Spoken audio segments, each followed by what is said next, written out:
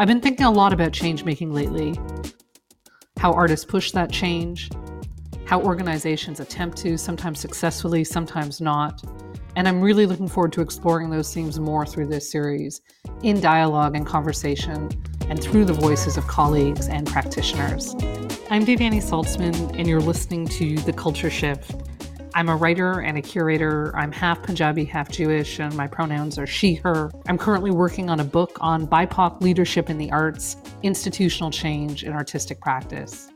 And I'm very grateful to be recording from Takaranto, Treaty 13 territory, and the traditional homeland of many nations, including the Anishinaabe, the Haudenosaunee, the Wendat, and the Mississaugas of the Credit.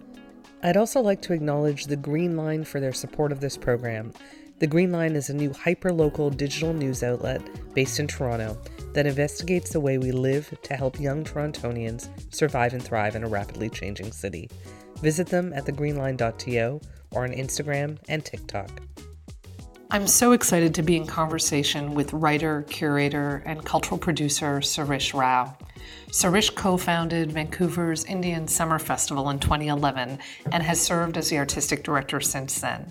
The festival is one of Vancouver's leading multidisciplinary arts organizations, programming through a South Asian lens. In addition to working in cultural production over 4 continents, Sirish was on the advisory committee of Culture Shift, Vancouver's new culture plan for 2020 to 2029. It's been a big few weeks for Sirish. After 12 years at the helm, along with his partner and fellow co-founder Laura Bispalco, they are stepping down as founders and making space for the next ADED. We spoke about transitions, programming, and what it's like to let go of something you've built. Welcome, Sirish. First of all, Devyani, so nice to be here. Thank you so much for doing this. I mean, for having me, but also for the larger project that you're doing. My pleasure. You co-founded Indian Summer Festival in 2011. In your mandate, you talk about striving to be loving and fierce with an audacious curatorial punch that dismantles walls, provokes ideas and dialogue, and also the transformative power of arts and their ability to offer society's most renewable resource, hope. Can you tell me a bit about the origins of your mandate?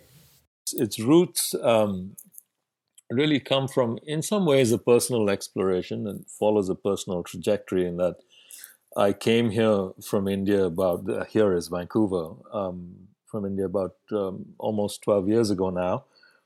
And I often joke saying that I only became South Asian when I got here, because growing up in India, that's not your primary identity or even one of your identities. That's interesting, and we'll come back to the reframing of identity as a in essence kind of an immigrant to Canada as an adult. Mm-hmm.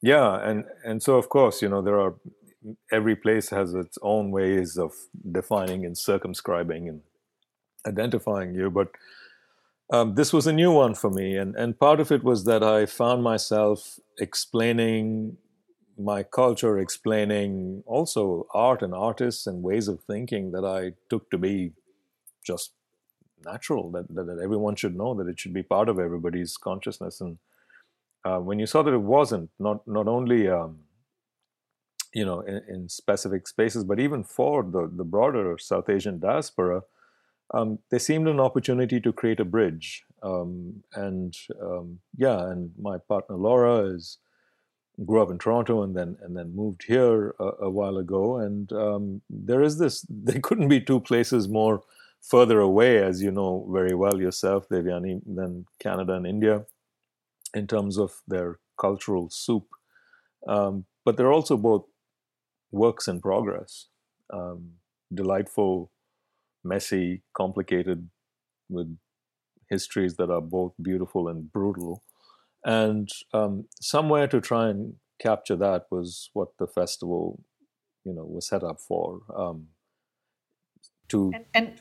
And Sirish, in that sense, like it's an interesting festival because it's a multi-arts festival. It's multidisciplinary. You're presenting, as artistic director, you're presenting everything from dance to literature to food. It's through a South Asian lens. At any point, did you ever consider not necessarily framing it within a South Asian context, or was that ever a conversation as you built the organization? Yeah, actually, that's a good question, because it's been an evolution.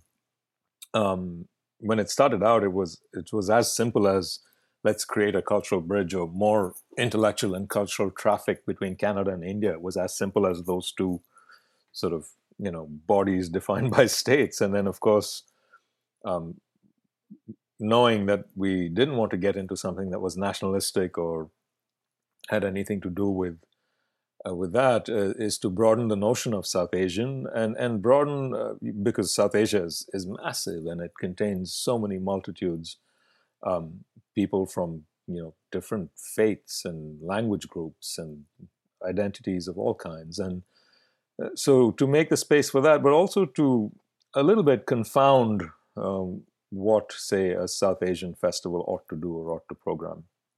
Um, yeah, to really push the boundaries of what we do. So I guess we've worked with artists from all around the world, from so many different cultural backgrounds. So I guess there is a space to evolve even further and go beyond that. But this is what a lot of us who work in the festival have roots in South Asia, and this is what we know well. There's a world that we will explore and never get to the bottom of. No, interesting. And I mean, in essence, and we'll come back to kind of audience and who you program for, but in terms of just the mandate for a second more, you talk about the offering to society of a really necessary resource, hope. Can we talk about hope for a moment? Because we need it now more than ever. And one of your most recent projects, which I love, is called Artist as Healer. Will you tell us more about that? Yeah, for sure. And you're right. I mean, I think 20 years ago, there were people trying to make a case that the arts had a role in healing.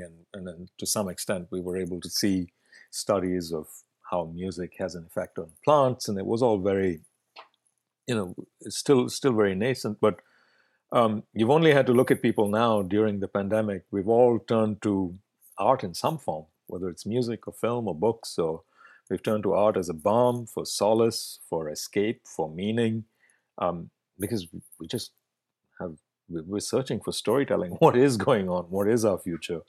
Um, and that's where art comes in. And I think it was important for us as an organization that believes that art has this transformative gift to really reclaim the space for the artist as healer in society.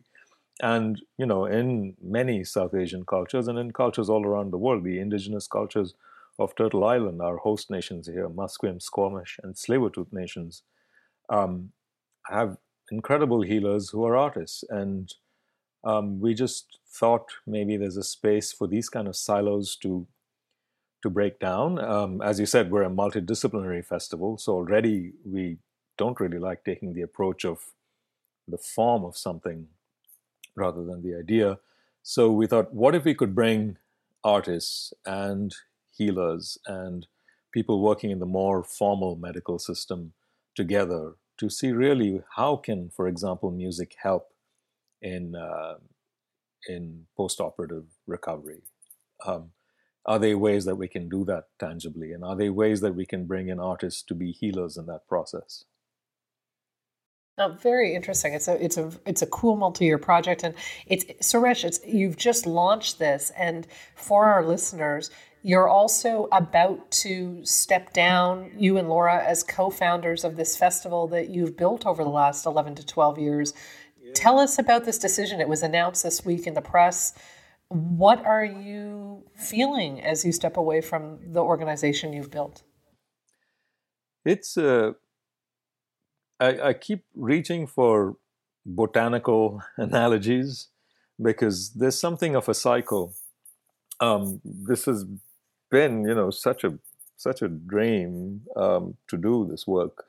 I've I enjoy it so much. I still think of it always as a vehicle. But coming up on year 12, on the 12th edition of the festival, and as Salman Rushdie puts it so beautifully in Midnight's Children, when the hands of the clock reach 12, their palms come together in a namaste, no? And and it feels, I don't know, there's cycles to everything, and it feels like a good time, and especially nice to do when the organization is thriving and active and beloved and in a good shape.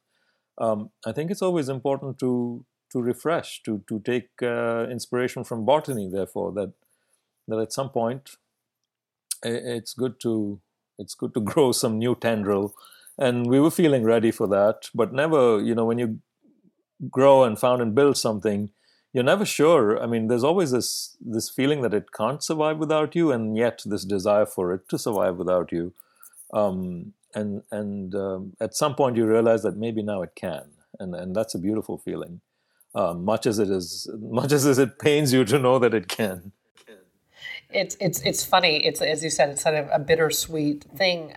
We're in this moment of such reckoning, Sirish, in terms of the cultural sector, not only because of the pandemic, but because of systemic inequalities within institutional spaces. You founded this, as you said, within a South Asian framework. What are you hoping who are you hoping it serves over the next 10 years? And what are your thoughts around succession? Right. Well, I mean, festivals or organizations like ours really can point at possibility. I mean, I think, a festival arrives at a certain time of year.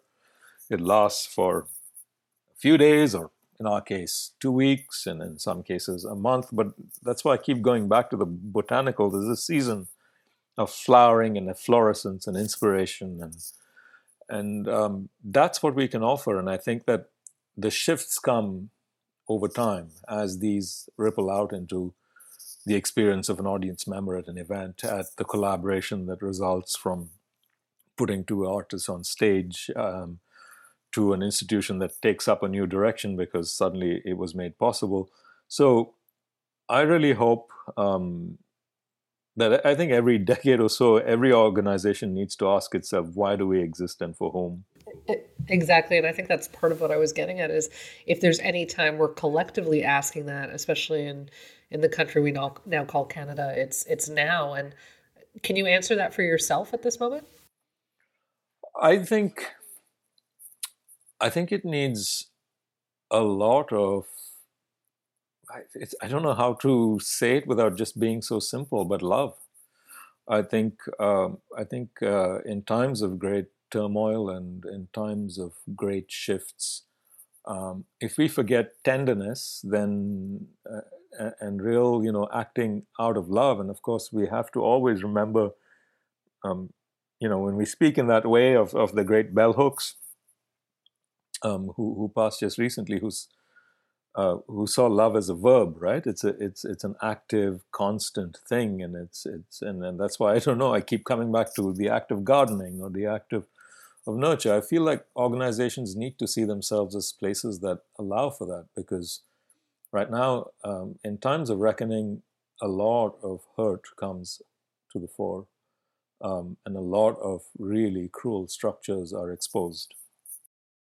Absolutely. And when you take down those structures, what then stands? What do you build? What comes in its place? And without an active gardening and an active and very intentional acts of love, then you don't replace it with, I think, with something meaningful. So there's work. There's work.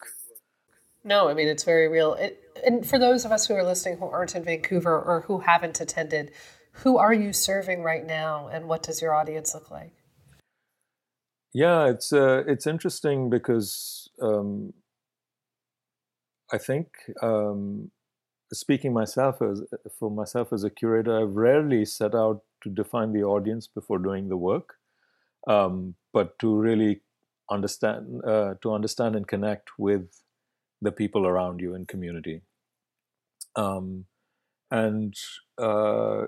to me here, part of that has been connecting with the South Asian diaspora here, which in Vancouver is largely from Punjab, largely Sikh. And so that's been a huge learning for me. I come from a very different part of the world. I come from the south of India.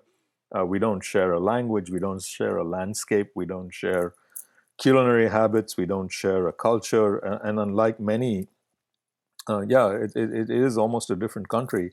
And so that has been a huge learning experience for me, and to realize that I am in some ways, when one says South Asian, or there's so many South Asians in Vancouver, that's again, if you don't understand the intricacies and details of that, I could be the same as someone else, but actually we're learning each other in this process. And the other big learning for me has been to learn of the host nations and indigenous cultures.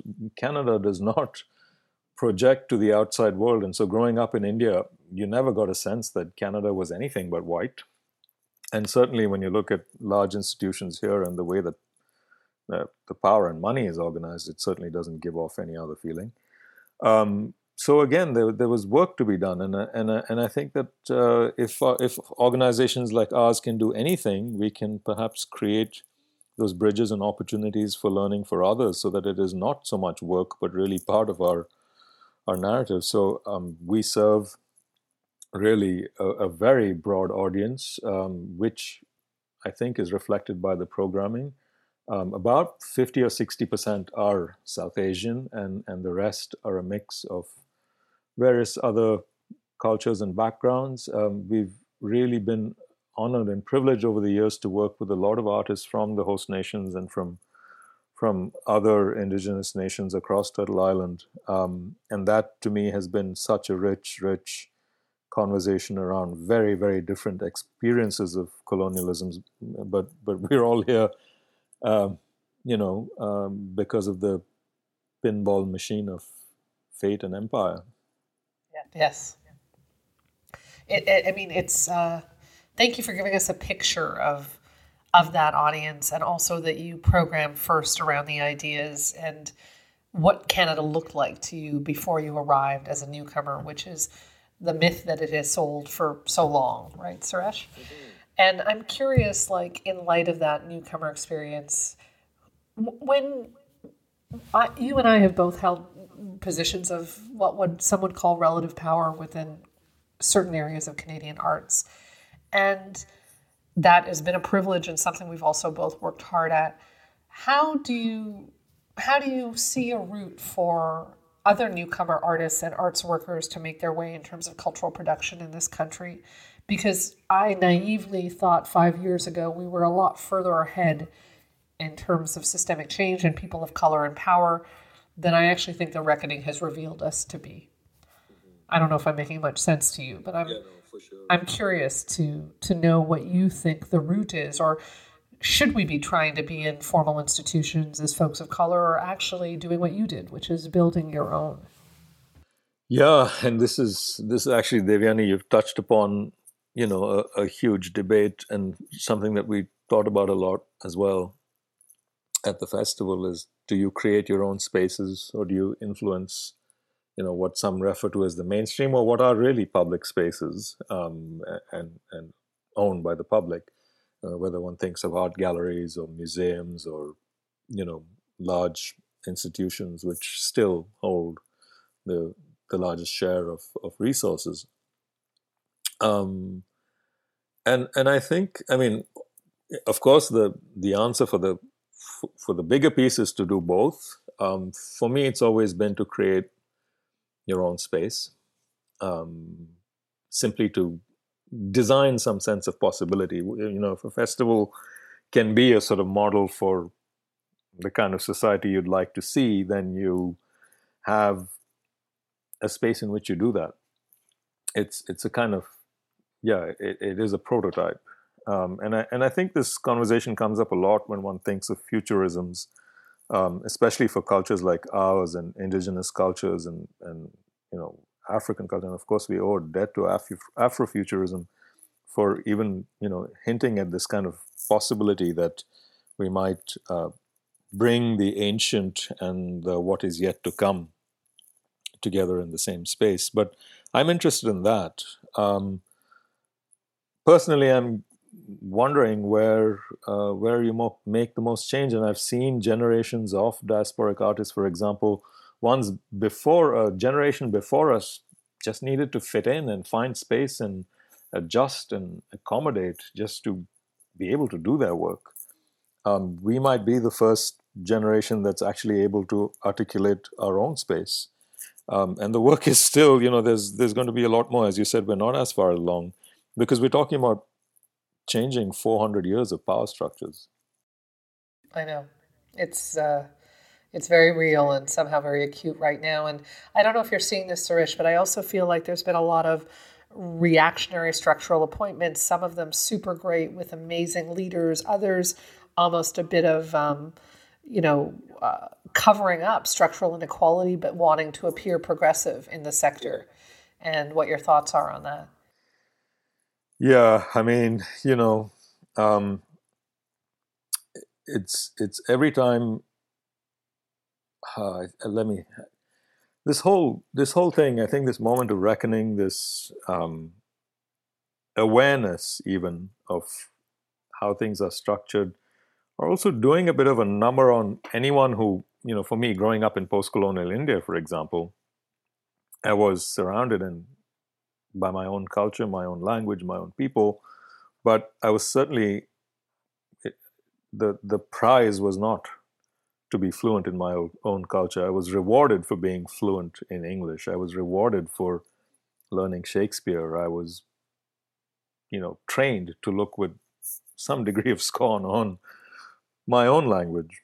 So you see it in your own body, right? The journey that you make of moving away from certain aspects of yourself, training other sides, and then realizing, oh, what am I doing? Like, am I just, you know, have I completely been colonized in that most dangerous of spaces, my head? Your internal, right, absolutely, an embodied internal colonization tied to loss of language, or as you said, you weren't necessarily working in, I'm assuming, Canada, in Bangalore. Is that correct? That's right. Kannada is my mother tongue. Yeah. And what is your relationship to Canada, or what was your relationship to it growing up? It probably sounded, well, you went to a colonial school system that encouraged and taught you in English. Exactly. So Kannada remains and is the language of emotion for me, of speaking literally my mother tongue, in that I speak to my mother in it, in that I, I feel like a child again in Kannada, but it is not by design the language in which I think conceptually, and I think and I access the world. So it you do see how language or culture, which is often just taken to be that's what's around, is actually directly linked to all kinds of hegemonies. Right? English is not the world's most spoken, widely spoken language because it is, I don't know, somehow the most beautiful or the most easy to communicate in. It is power and wars and economic and social policy that make it so. So that's been quite fascinating to see the fact that for me it's really important in programming to bring in multiple languages, because with that you bring in multiple worlds, and that every time I look around us at things like the racial reckoning that we're seeing, climate change, our own mental health, it really points to, again, something that a writer we both respect greatly, Amitav Ghosh, puts as it is a crisis of the imagination. Yeah. So whatever we've created around the world we've designed around us speaks to a crisis of the imagination. And to me, how does one fight a crisis of the imagination? It is by nurturing an ecosystem of the alternative, of the possible. And so that means not losing language. That means not losing languages, and experiences and ways of speaking of relationship with land, and different words for gender identities, and different ways of being in your own skin. And I think that's just really the experiment we've been doing with the festival. It's a small way. It's a space in which those things can happen, and it's a space in which you can play and imagine and keep alive those possibilities as much as you can. And yeah, I think that when I think of scale, though, we are working like so many diasporic arts organizations or artists on so much fewer resources, on on much less support, institutionally speaking, or even societally speaking, because the design just hasn't met this experience yet. And I think that's the tension of change from within versus building your own spaces. And frankly, after 15 years within institutional space, I feel like I've deeply loved the congregation of people coming together with the ability to create and program in those large spaces. But you also have the other side of, is there the scaffolding for that change to actually have runway or last or be truly progressive? And I don't have the answer myself. It's something I'm exploring in a book I'm writing on BIPOC leadership in the arts and institutional change. But I have hope. I don't know why I have hope right now. Actually, I'm curious, Devyani, if I can turn the questions back at the questioner in a way, because this is an ongoing conversation between us, between other folks in the sector. I'm wondering, you did a lot of amazing work at whether it was the Luminato or the BAM Center or the AGO, where we often found echoes of what we were doing, just in very different organizations. But obviously, the heart was leading to the same spaces. So how was it to program, those kinds of things in those spaces? I mean, it's incredible because, as you've noted, there's also Banff was 80 years old. The AGO is 120 years old. Within a lot of kind of bricks and mortar and institutional systems, there's also a lot of support and marketing departments and development and incredible teams of programmers that I feel fortunate to have worked with. So there was a lot of energy, and I really enjoyed it. But there was also the challenge of the status quo and how much is actually wanting to be embedded in a true, authentic, lived way versus attempting to appear progressive. And I'm not saying this about any one organization. I'm just saying maybe the tensions are greater than when you're in a nimble, self-created space where your mandate begins with equity. I don't know. I feel very fortunate, and I felt most fortunate to work with artists and artists from varieties of background to support their practice. And that to me was a great gift. And also the audience reach of a museum like the AGO with over 100,000 people. We were, I think, reaching in our HTML on a regular basis. I mean, just scope is huge, but then I think for true systems change to happen, there also has to be critical mass of BIPOC folks inside and in leadership to ensure it's lived and authentic. But there's another area, Sirish, where maybe one can influence social change, and it's not necessarily you and me as curators and programmers in self-created festivals or legacy institutions. It's in policy. You're also a huge part of the Vancouver cultural scene and on the advisory committee for Culture Shift, sorry, no pun intended with this program, Vancouver's new culture plan for 2020 to 29. Talk about Vancouver and how you've seen it change over your tenure, and what does the plan outline for the next decade? Yeah, I mean, I think that it was quite valuable to work on, or to be part of a process that looked at this shift in where does one prioritize not only funding for culture, but also ways in which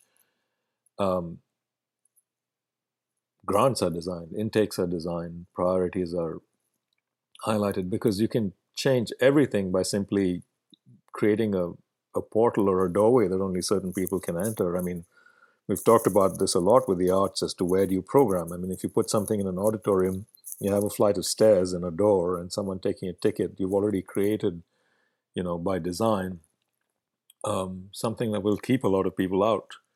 And so there was a lot of genuine concern and work done in Vancouver around this framing of the new plan. It was great to have city leaders like, folks like Branislav Henselman at the city, or Lara Honrado at the time, and their whole team, who really wanted to invite a change in the way that this was done. And in many ways, when you make a change at a municipal level, with policy like that, it is very much like a small festival like ours. You know that that you are limited in that your budgets and your ability to influence are really, determined by civic budgets, which is not really a lot. But you create a sense of possibility in the hope that map might be taken up at other spaces. So if the province of BC or the grantors at the federal level, we're seeing change there too, take up a more, have greater awareness in the way that they build their policies, invite other people to design, because that's also hugely important. when you change the design, you don't do it with the same people who have been designing it always. For our listeners, Sirish, just to interrupt for a second, how would you kind of characterize the crux of Vancouver's 2029 culture plan? Mm-hmm.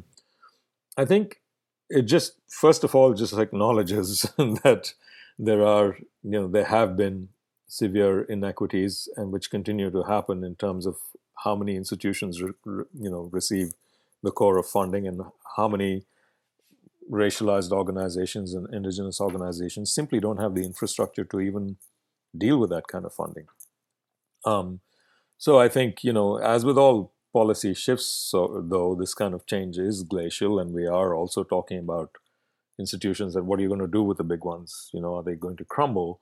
So there is some implementation of some grants that have begun to be designed slightly differently, that have an intake to say we specifically support, groups that have not got operational funding or do not have, X number of people on their staff, because you kind of need to have a staff member to do grants and report on grants to be able to get grants, and it becomes a self-fulfilling prophecy. So I think there has been a shift in that. There are now a series of grants that go out that look at not art with a capital A, and not all of these institutions, but try to make space for different ways of gathering and celebrating. And I think, it's a start.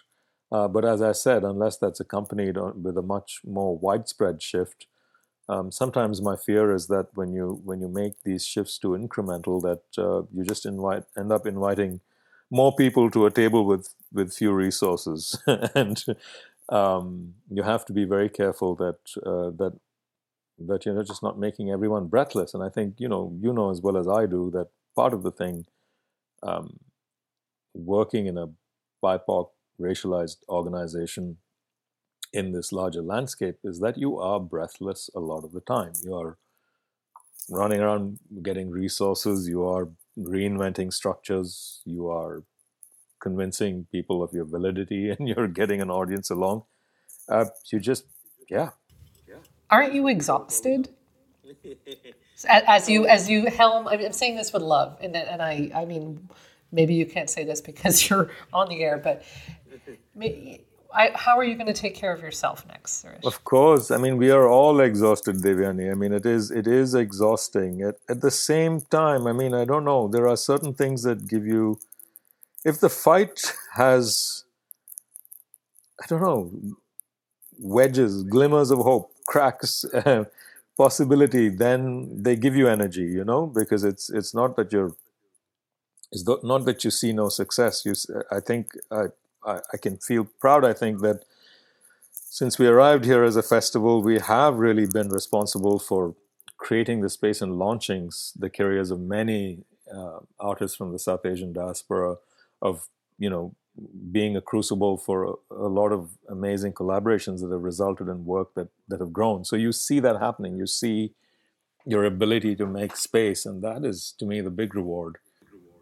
And that is the big reward. And Sirish, I mean, on that note, because I want to get back to the art for a second and those glimmers of hope, your program, as we said, ranges from dance to literature, theater, to commissioning large-scale mural works.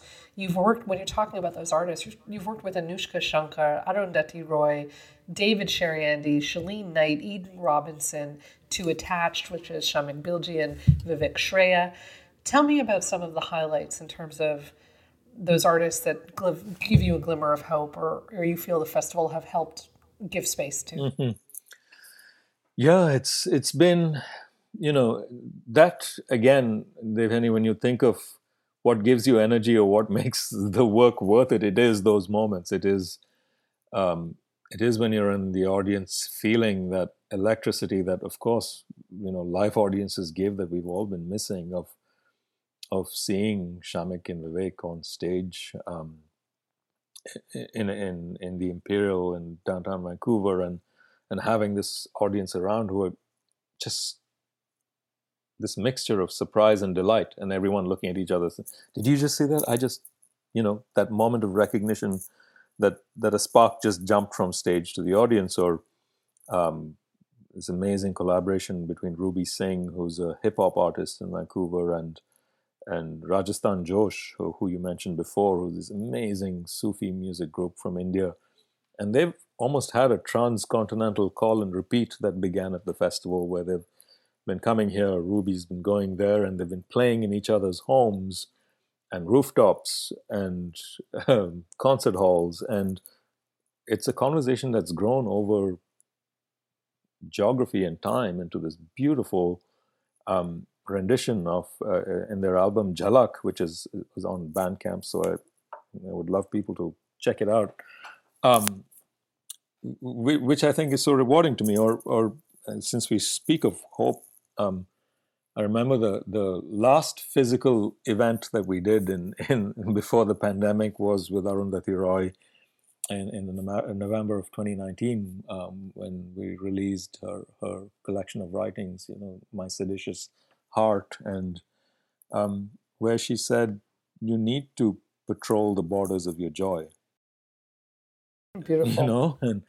And I think that's somewhere where we've been talking about, is that there is the work, there is yourself, and you are not just, when you say take care of yourself, you really mean take care of your community, don't you? Because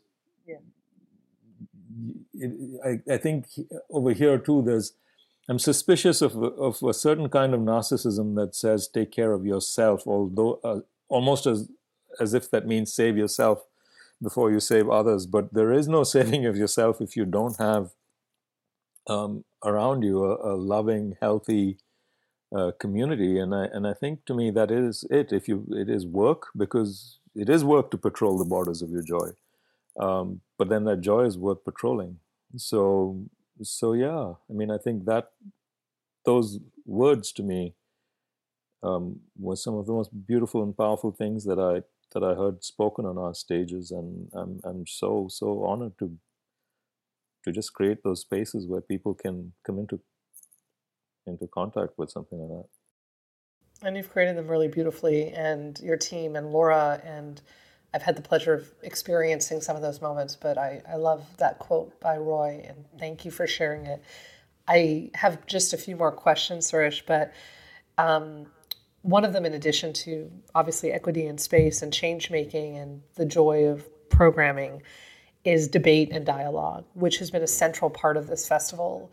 And in an increasingly fractured world, you've often characterized Indian Summer as a festival for the curious mind. Is there room for curiosity anymore? Always, always. I mean, I think that's the funny thing about curiosity or curious minds, is that, yeah, I mean, I think there's always, always something interesting at the edges of things. I love those crossroads and the intersections and the I don't know whether you call them marginalized or simply the syncretic. But yeah, I think in a way, the festival we've designed is almost like a feast, no, which is the root word. It is that you invite people into a space which we know from how things are in India, this garrulous, argumentative, joyful space, and that you can do both those things, celebrate and also interrogate. And I totally agree with you and love that. I guess I'm just thinking it seems harder and harder to do that in an increasingly polarized space. But maybe that's just me, and it's the reason it's all the more important to have. Oh no, I mean, you're not alone, Devyani. It's like, I think we're all just wondering, how do you throw out provocation without also damage? How do you nurture without losing rigor? I mean, these are always the questions, and every time calls for a different emphasis. But I do feel you, and I agree. I mean, I think, and in a way, why it's nice to bring in fresh thinking after being a decade or more in the role, is just, maybe there's other conversations to be had. I mean, I think these are important, but let's see what else is out there. I think it's It's absolutely crucial if you to have a multiplicity of voices and to, I think, just be generous and tender with each other. It's like, um, yeah, I mean, I don't think that being in the position of a institution or a cultural curator means that you determine the narrative. It's more that you are to be a very active listener. Absolutely. And on that, on that note, I'm going to get back to where you may be going next. But in terms of curatorial practice, and before this, you were a publisher. You were the director of Tara Books, working for 10 years in publishing in India out of Chennai. You yourself have authored 20 books. How do you balance your own curatorial practice with your writing practice?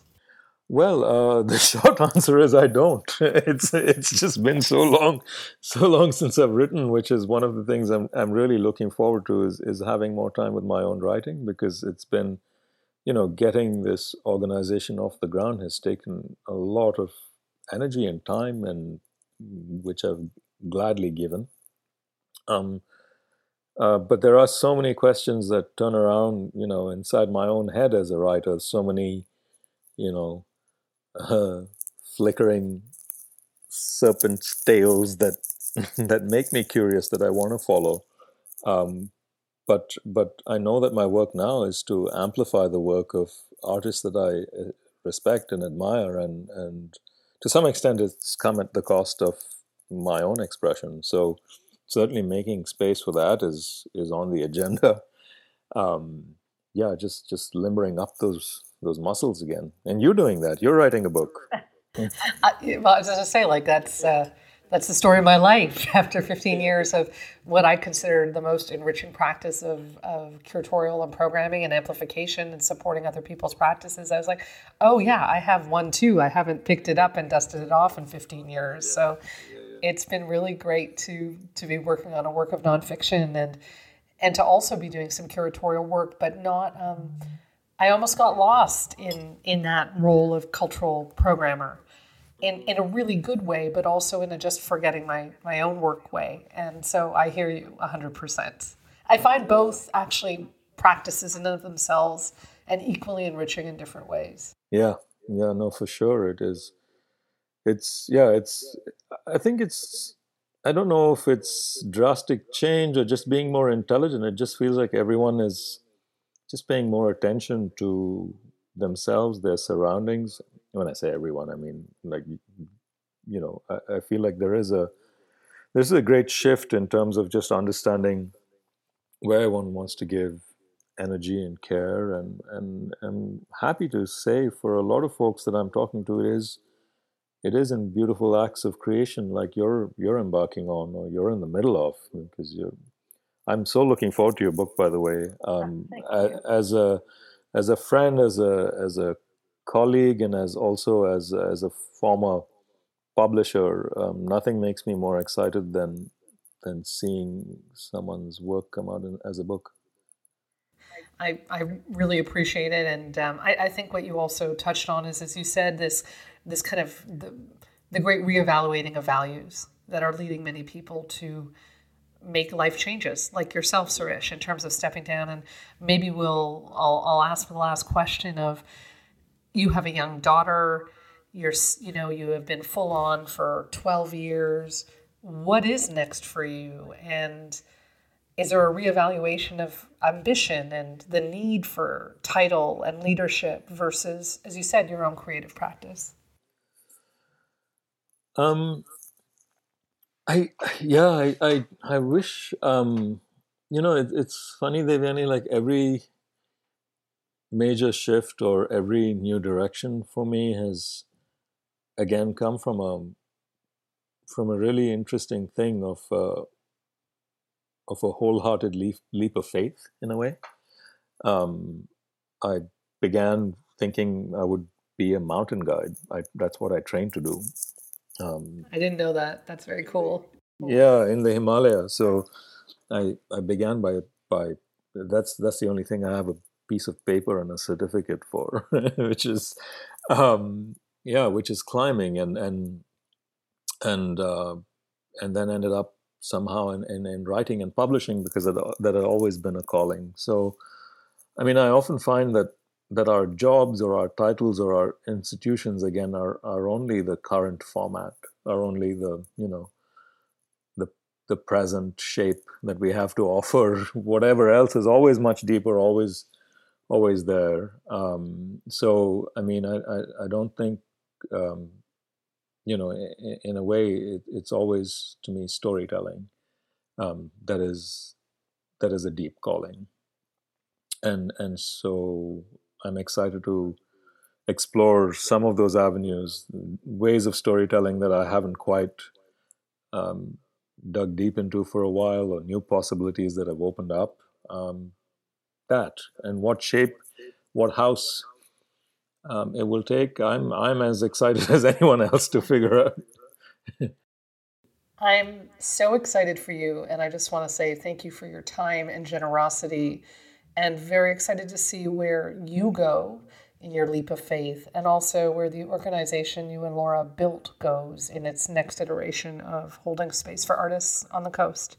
Thank you. It's surrounded by, I think like we said, our baby is ready to walk. It's surrounded by so many good people, and it is a thing I think when you build an organization and it belongs to community, you feel like that's what you set out to do, and that's what I feel with Indian Summer, and it's lovely to see it, to watch it go into its next step. So we still have one festival left to do in July, so come out for it, Devyani.